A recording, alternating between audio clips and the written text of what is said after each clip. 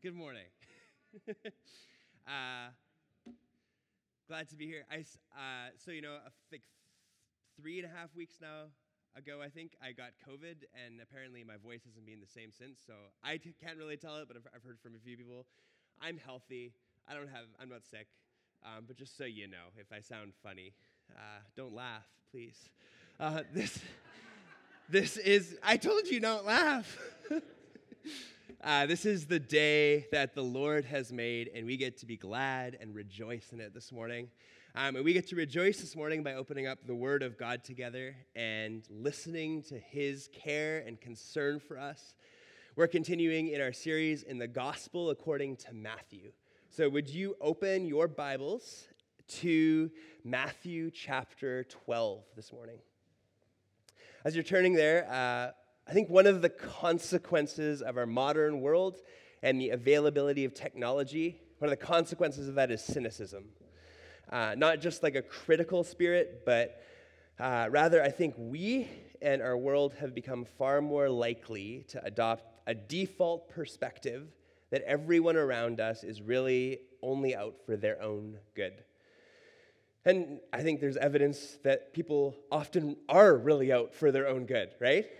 And to be clear, that's true. The word toxic has developed as a descriptor of certain people around us for a reason. The information age, the availability of the internet has only made us more aware of the brokenness of the people and the organizations around us. Our politics reflect this.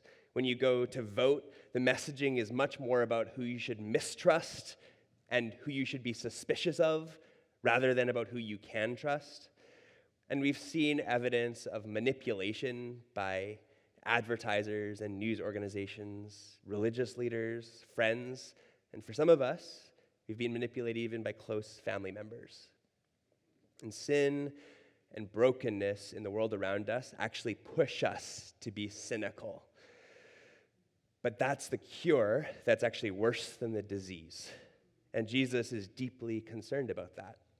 And this morning, through this text, I'd like us to see Jesus' his deep concern about the danger of cynicism, and to show you how he answers cynicism in a way that leads us not to naiveness, but to resiliency.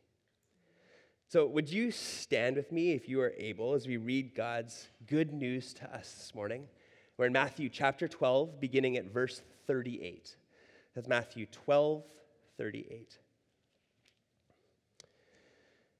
Then some of the Pharisees and teachers of the law said to Jesus, "Teacher, we want to see a sign from you." And he answered, "A wicked and adulterous generation asks for a sign, but none will be given it except the sign of the prophet Jonah. For as Jonah was 3 days and 3 nights in the belly of a huge fish, so the Son of Man will be 3 days and 3 nights in the heart of the earth. The men of Nineveh will stand up at the judgment with this generation and condemn it. For they repented at the preaching of Jonah, and now something greater than Jonah is here. The queen of the south will rise at the judgment with this generation and condemn it, for she came from the ends of the earth to listen to Solomon's wisdom, and now something greater than Solomon is here. When an impure spirit comes out of a person, it goes through arid places seeking rest and does not find it. Then it says, 'I will return to the house I left,' and when it arrives, it finds the house unoccupied, swept, clean, and put in order. Then it goes and takes with it 7 other spirits more wicked than itself, and they go in and live there. And the final condition of that person is worse than the first. That is how it will be with this generation." While Jesus was still talking to the crowd, his mother and brothers stood outside wanting to speak to him.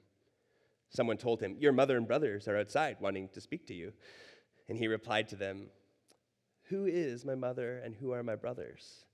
And pointing to his disciples, he said, "Here are my mother and brothers. For whoever does the will of my Father in heaven is my brother and sister and mother." Why don't we pray together? Lord, as it's been said, you have made us for yourself, and our hearts are restless until they find their rest in you. we can relate to the skepticism of the Pharisees. The world we live in could produce nothing else in us except doubt and guardedness.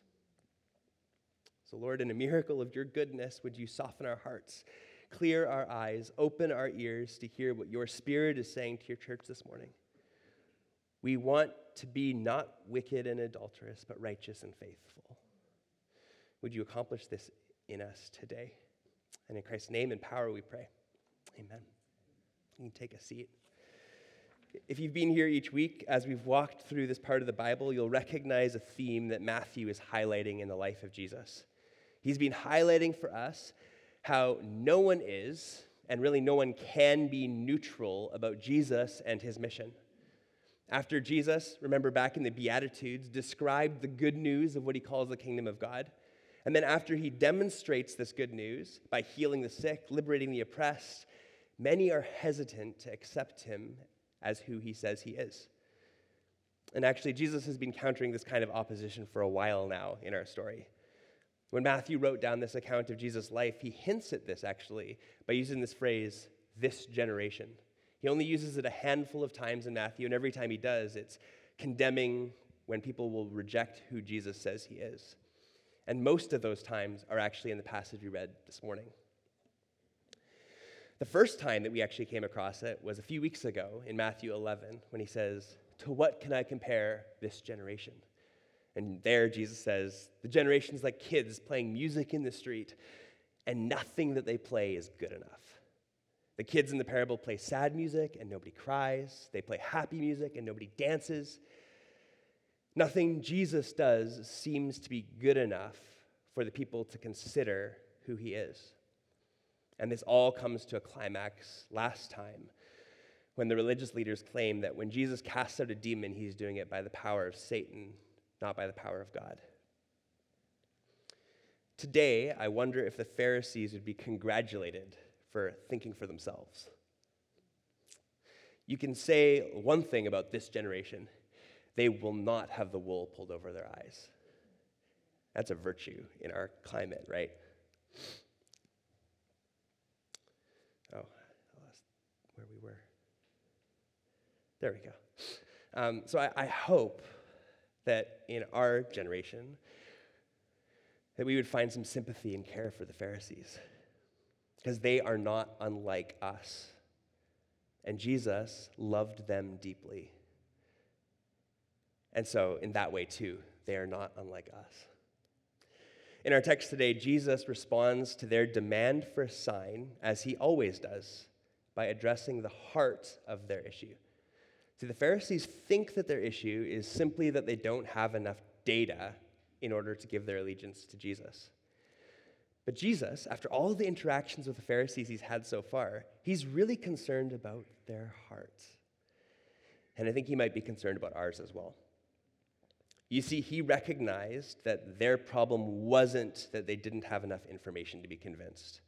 It is that they had decided that the risk of giving someone else their allegiance was just not worth it anymore. If you've studied any of the history of the Jewish people in the period right before this, you'd understand why the Pharisees were skeptical. The people of Israel had had so many people arise with a promise to be their savior, and each had left them in disappointment. Some of you know what that's like, to give your allegiance to somebody and be left disappointed. How utterly embarrassing is it to be taken in, to have your allegiance given to the wrong thing? So Jesus says, you have become a generation as a result for whom nothing that I do is good enough. So he challenges their accusation that he's from Satan. And he actually does something that was common in the Jewish court system of the time, where he'd call witnesses to prove against their point. That's common in our court system too. So the first witness he calls is from the story of Jonah. He says, look, your problem isn't a lack of data. I'll prove it to you. Do you remember the Ninevites from the story of Jonah? They were the most wicked of generations. And to the Jewish leaders, he emphasizes the fact they weren't even Jewish. And yet they repented.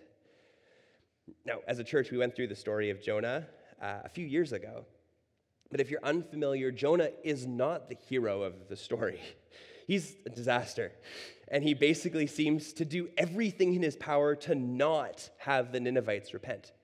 He only goes, if you remember the story, a few steps into the city gates, gives a 5-word sermon, which doesn't actually tell them to repent, and leaves that there, and the whole city, even the cows apparently, repent.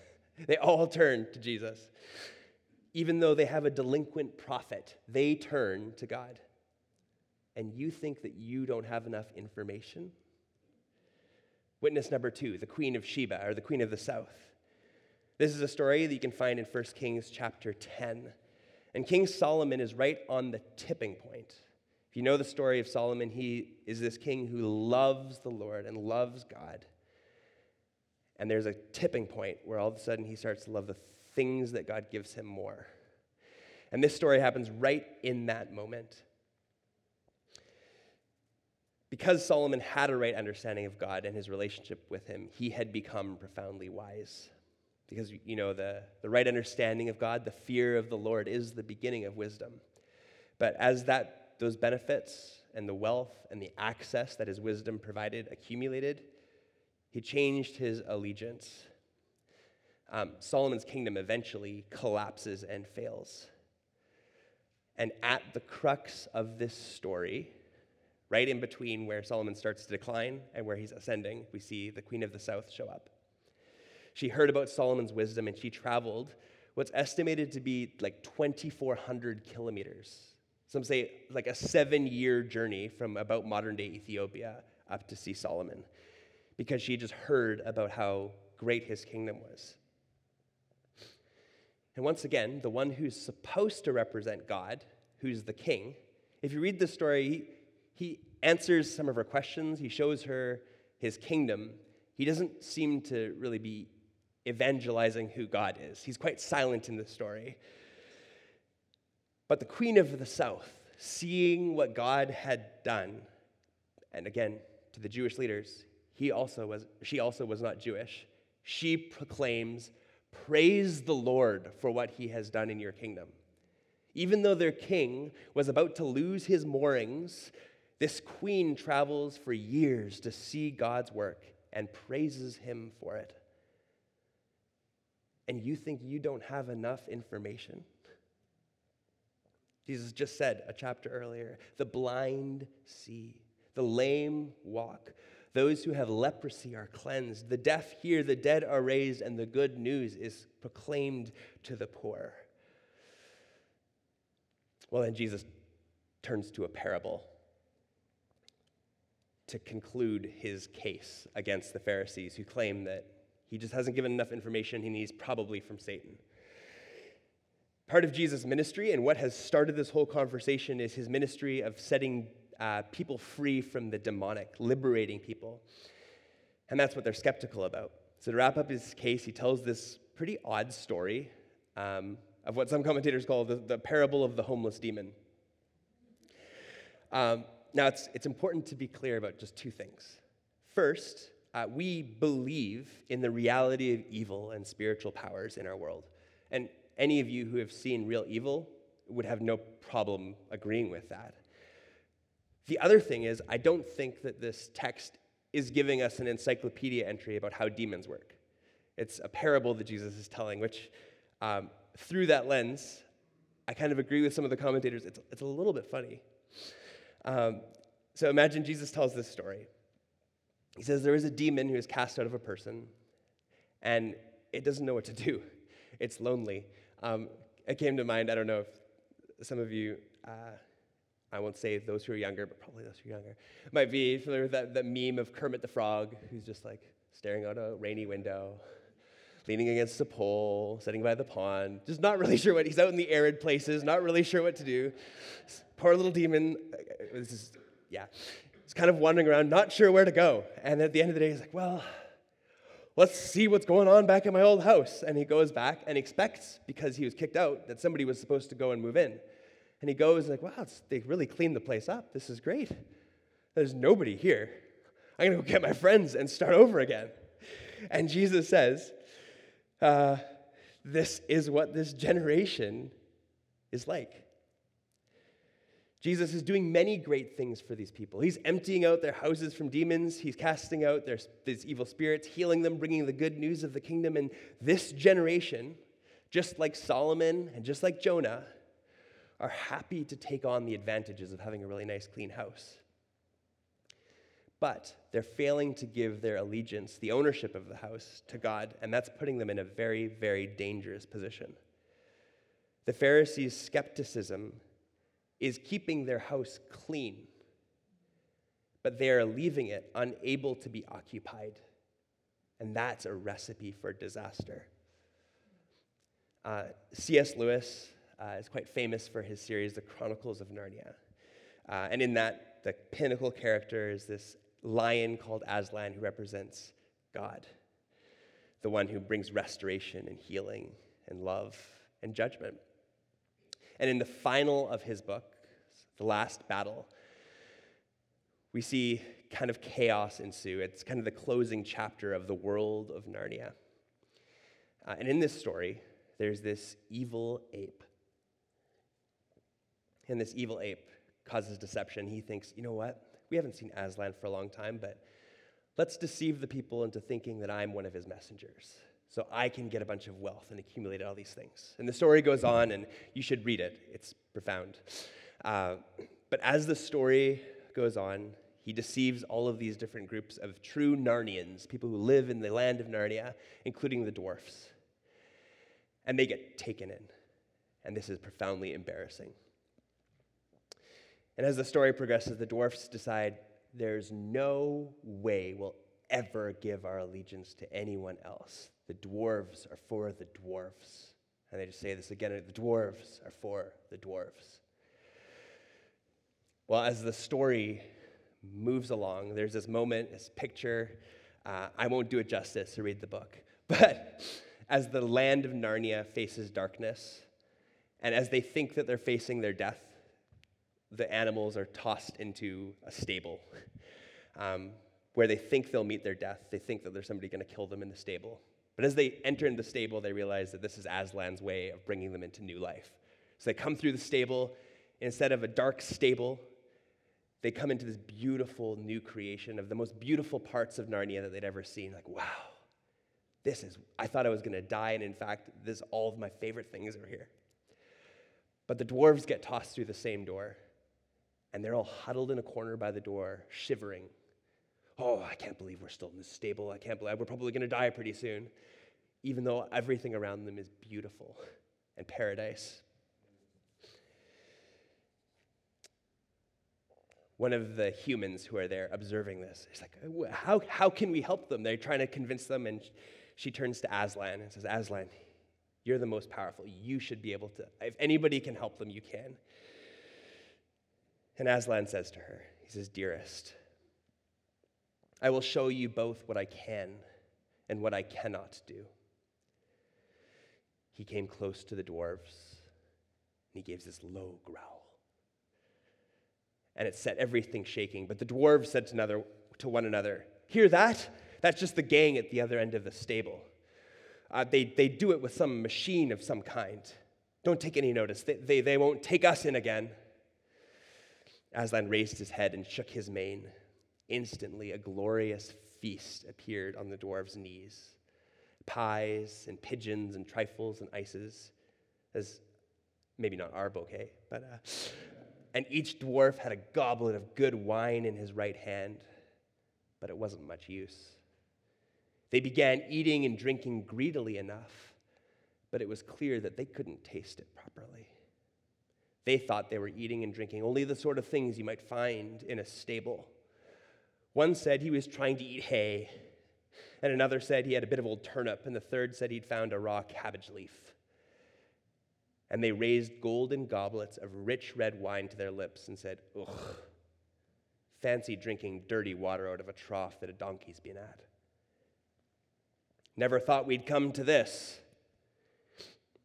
But very soon, every dwarf began suspecting that every other dwarf had found something nicer than he had, and they started grabbing and snatching and went on quarreling.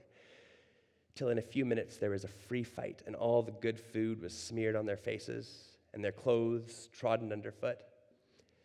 But when at last they sat down to nurse their black eyes and their bleeding noses, they all said, "Well, at any rate, there's no humbug here. We haven't let anyone take us in. The dwarfs are for the dwarfs." "You see," said Aslan, "they will not let us help them. They have chosen cunning instead of belief. Their prison is only in their minds, yet they are in that prison, and so afraid of being taken in that they cannot be taken out." Jesus cares deeply about the way that our hearts can harden. That's why he says in Hebrews 6, he warns us because he loves us about the dangers of those who have tasted and seen the good things of Christ and go, I won't be taken in. I find it interesting that the chapter ends with Jesus' statement about his mother and his brothers. After Jesus had made his case, we see one more witness. The people that Jesus says he knows most intimately are the ones who actually trust God, who are not suspicious of him, but trust him and do what his Father says. Now, to this point, all that I've done is try to convince you to not be skeptical about Christianity.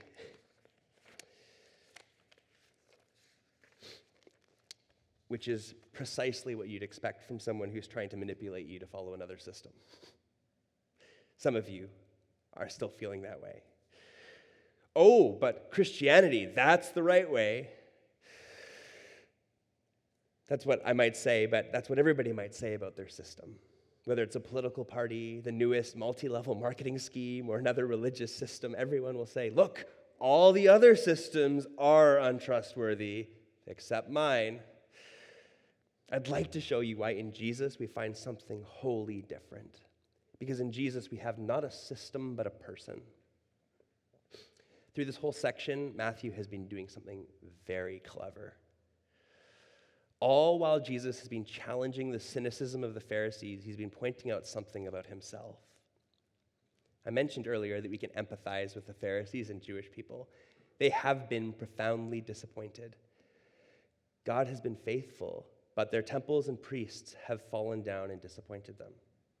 God has been faithful, but their prophets have disappointed them. God has been faithful, but their kings have disappointed them.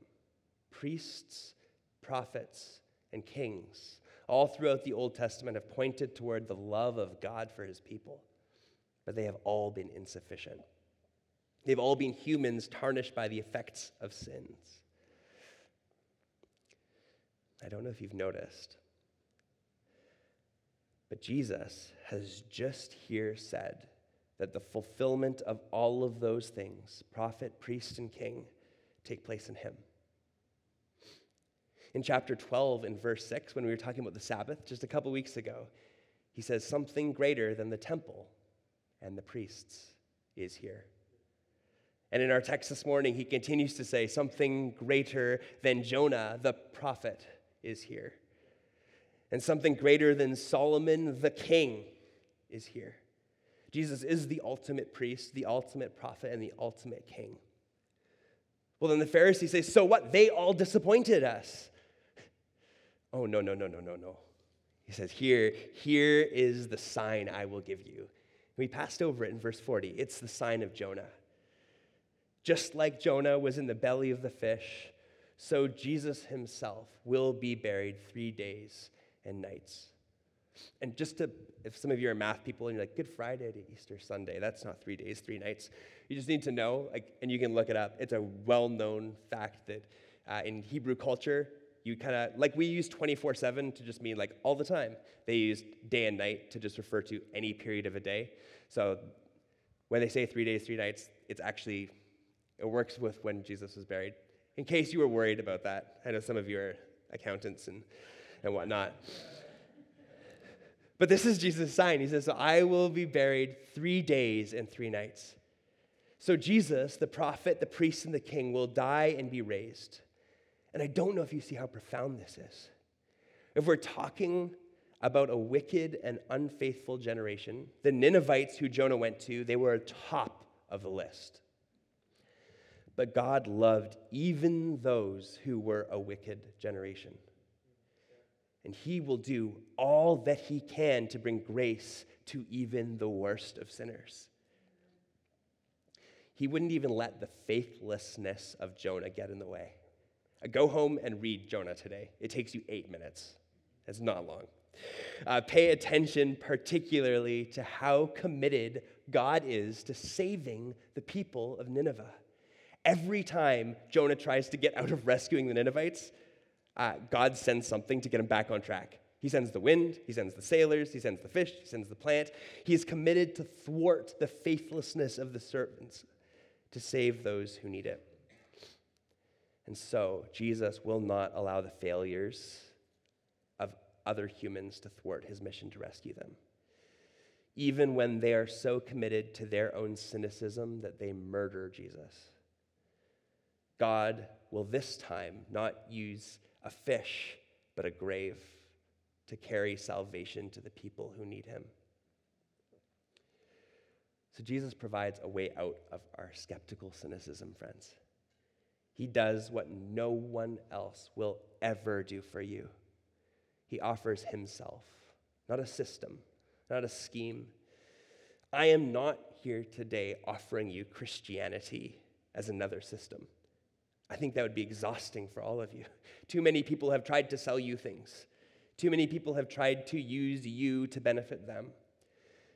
I'm here pleading with you to look at Jesus and what he has done for you.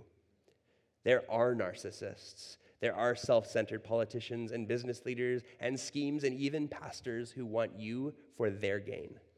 But look at Jesus.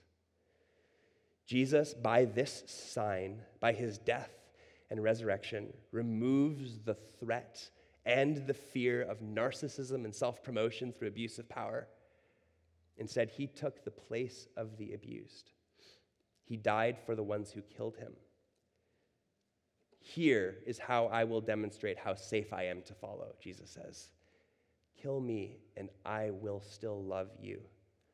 No other religion, no other worldview, and no other person will offer you that.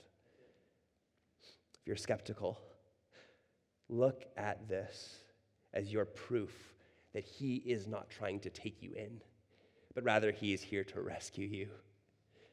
No one would ever lay down their life to take advantage of you. But greater love has no one than this, that he lays down his life for his friends. So my friends, it makes sense that we trend toward being skeptical, cynical, and hard-hearted.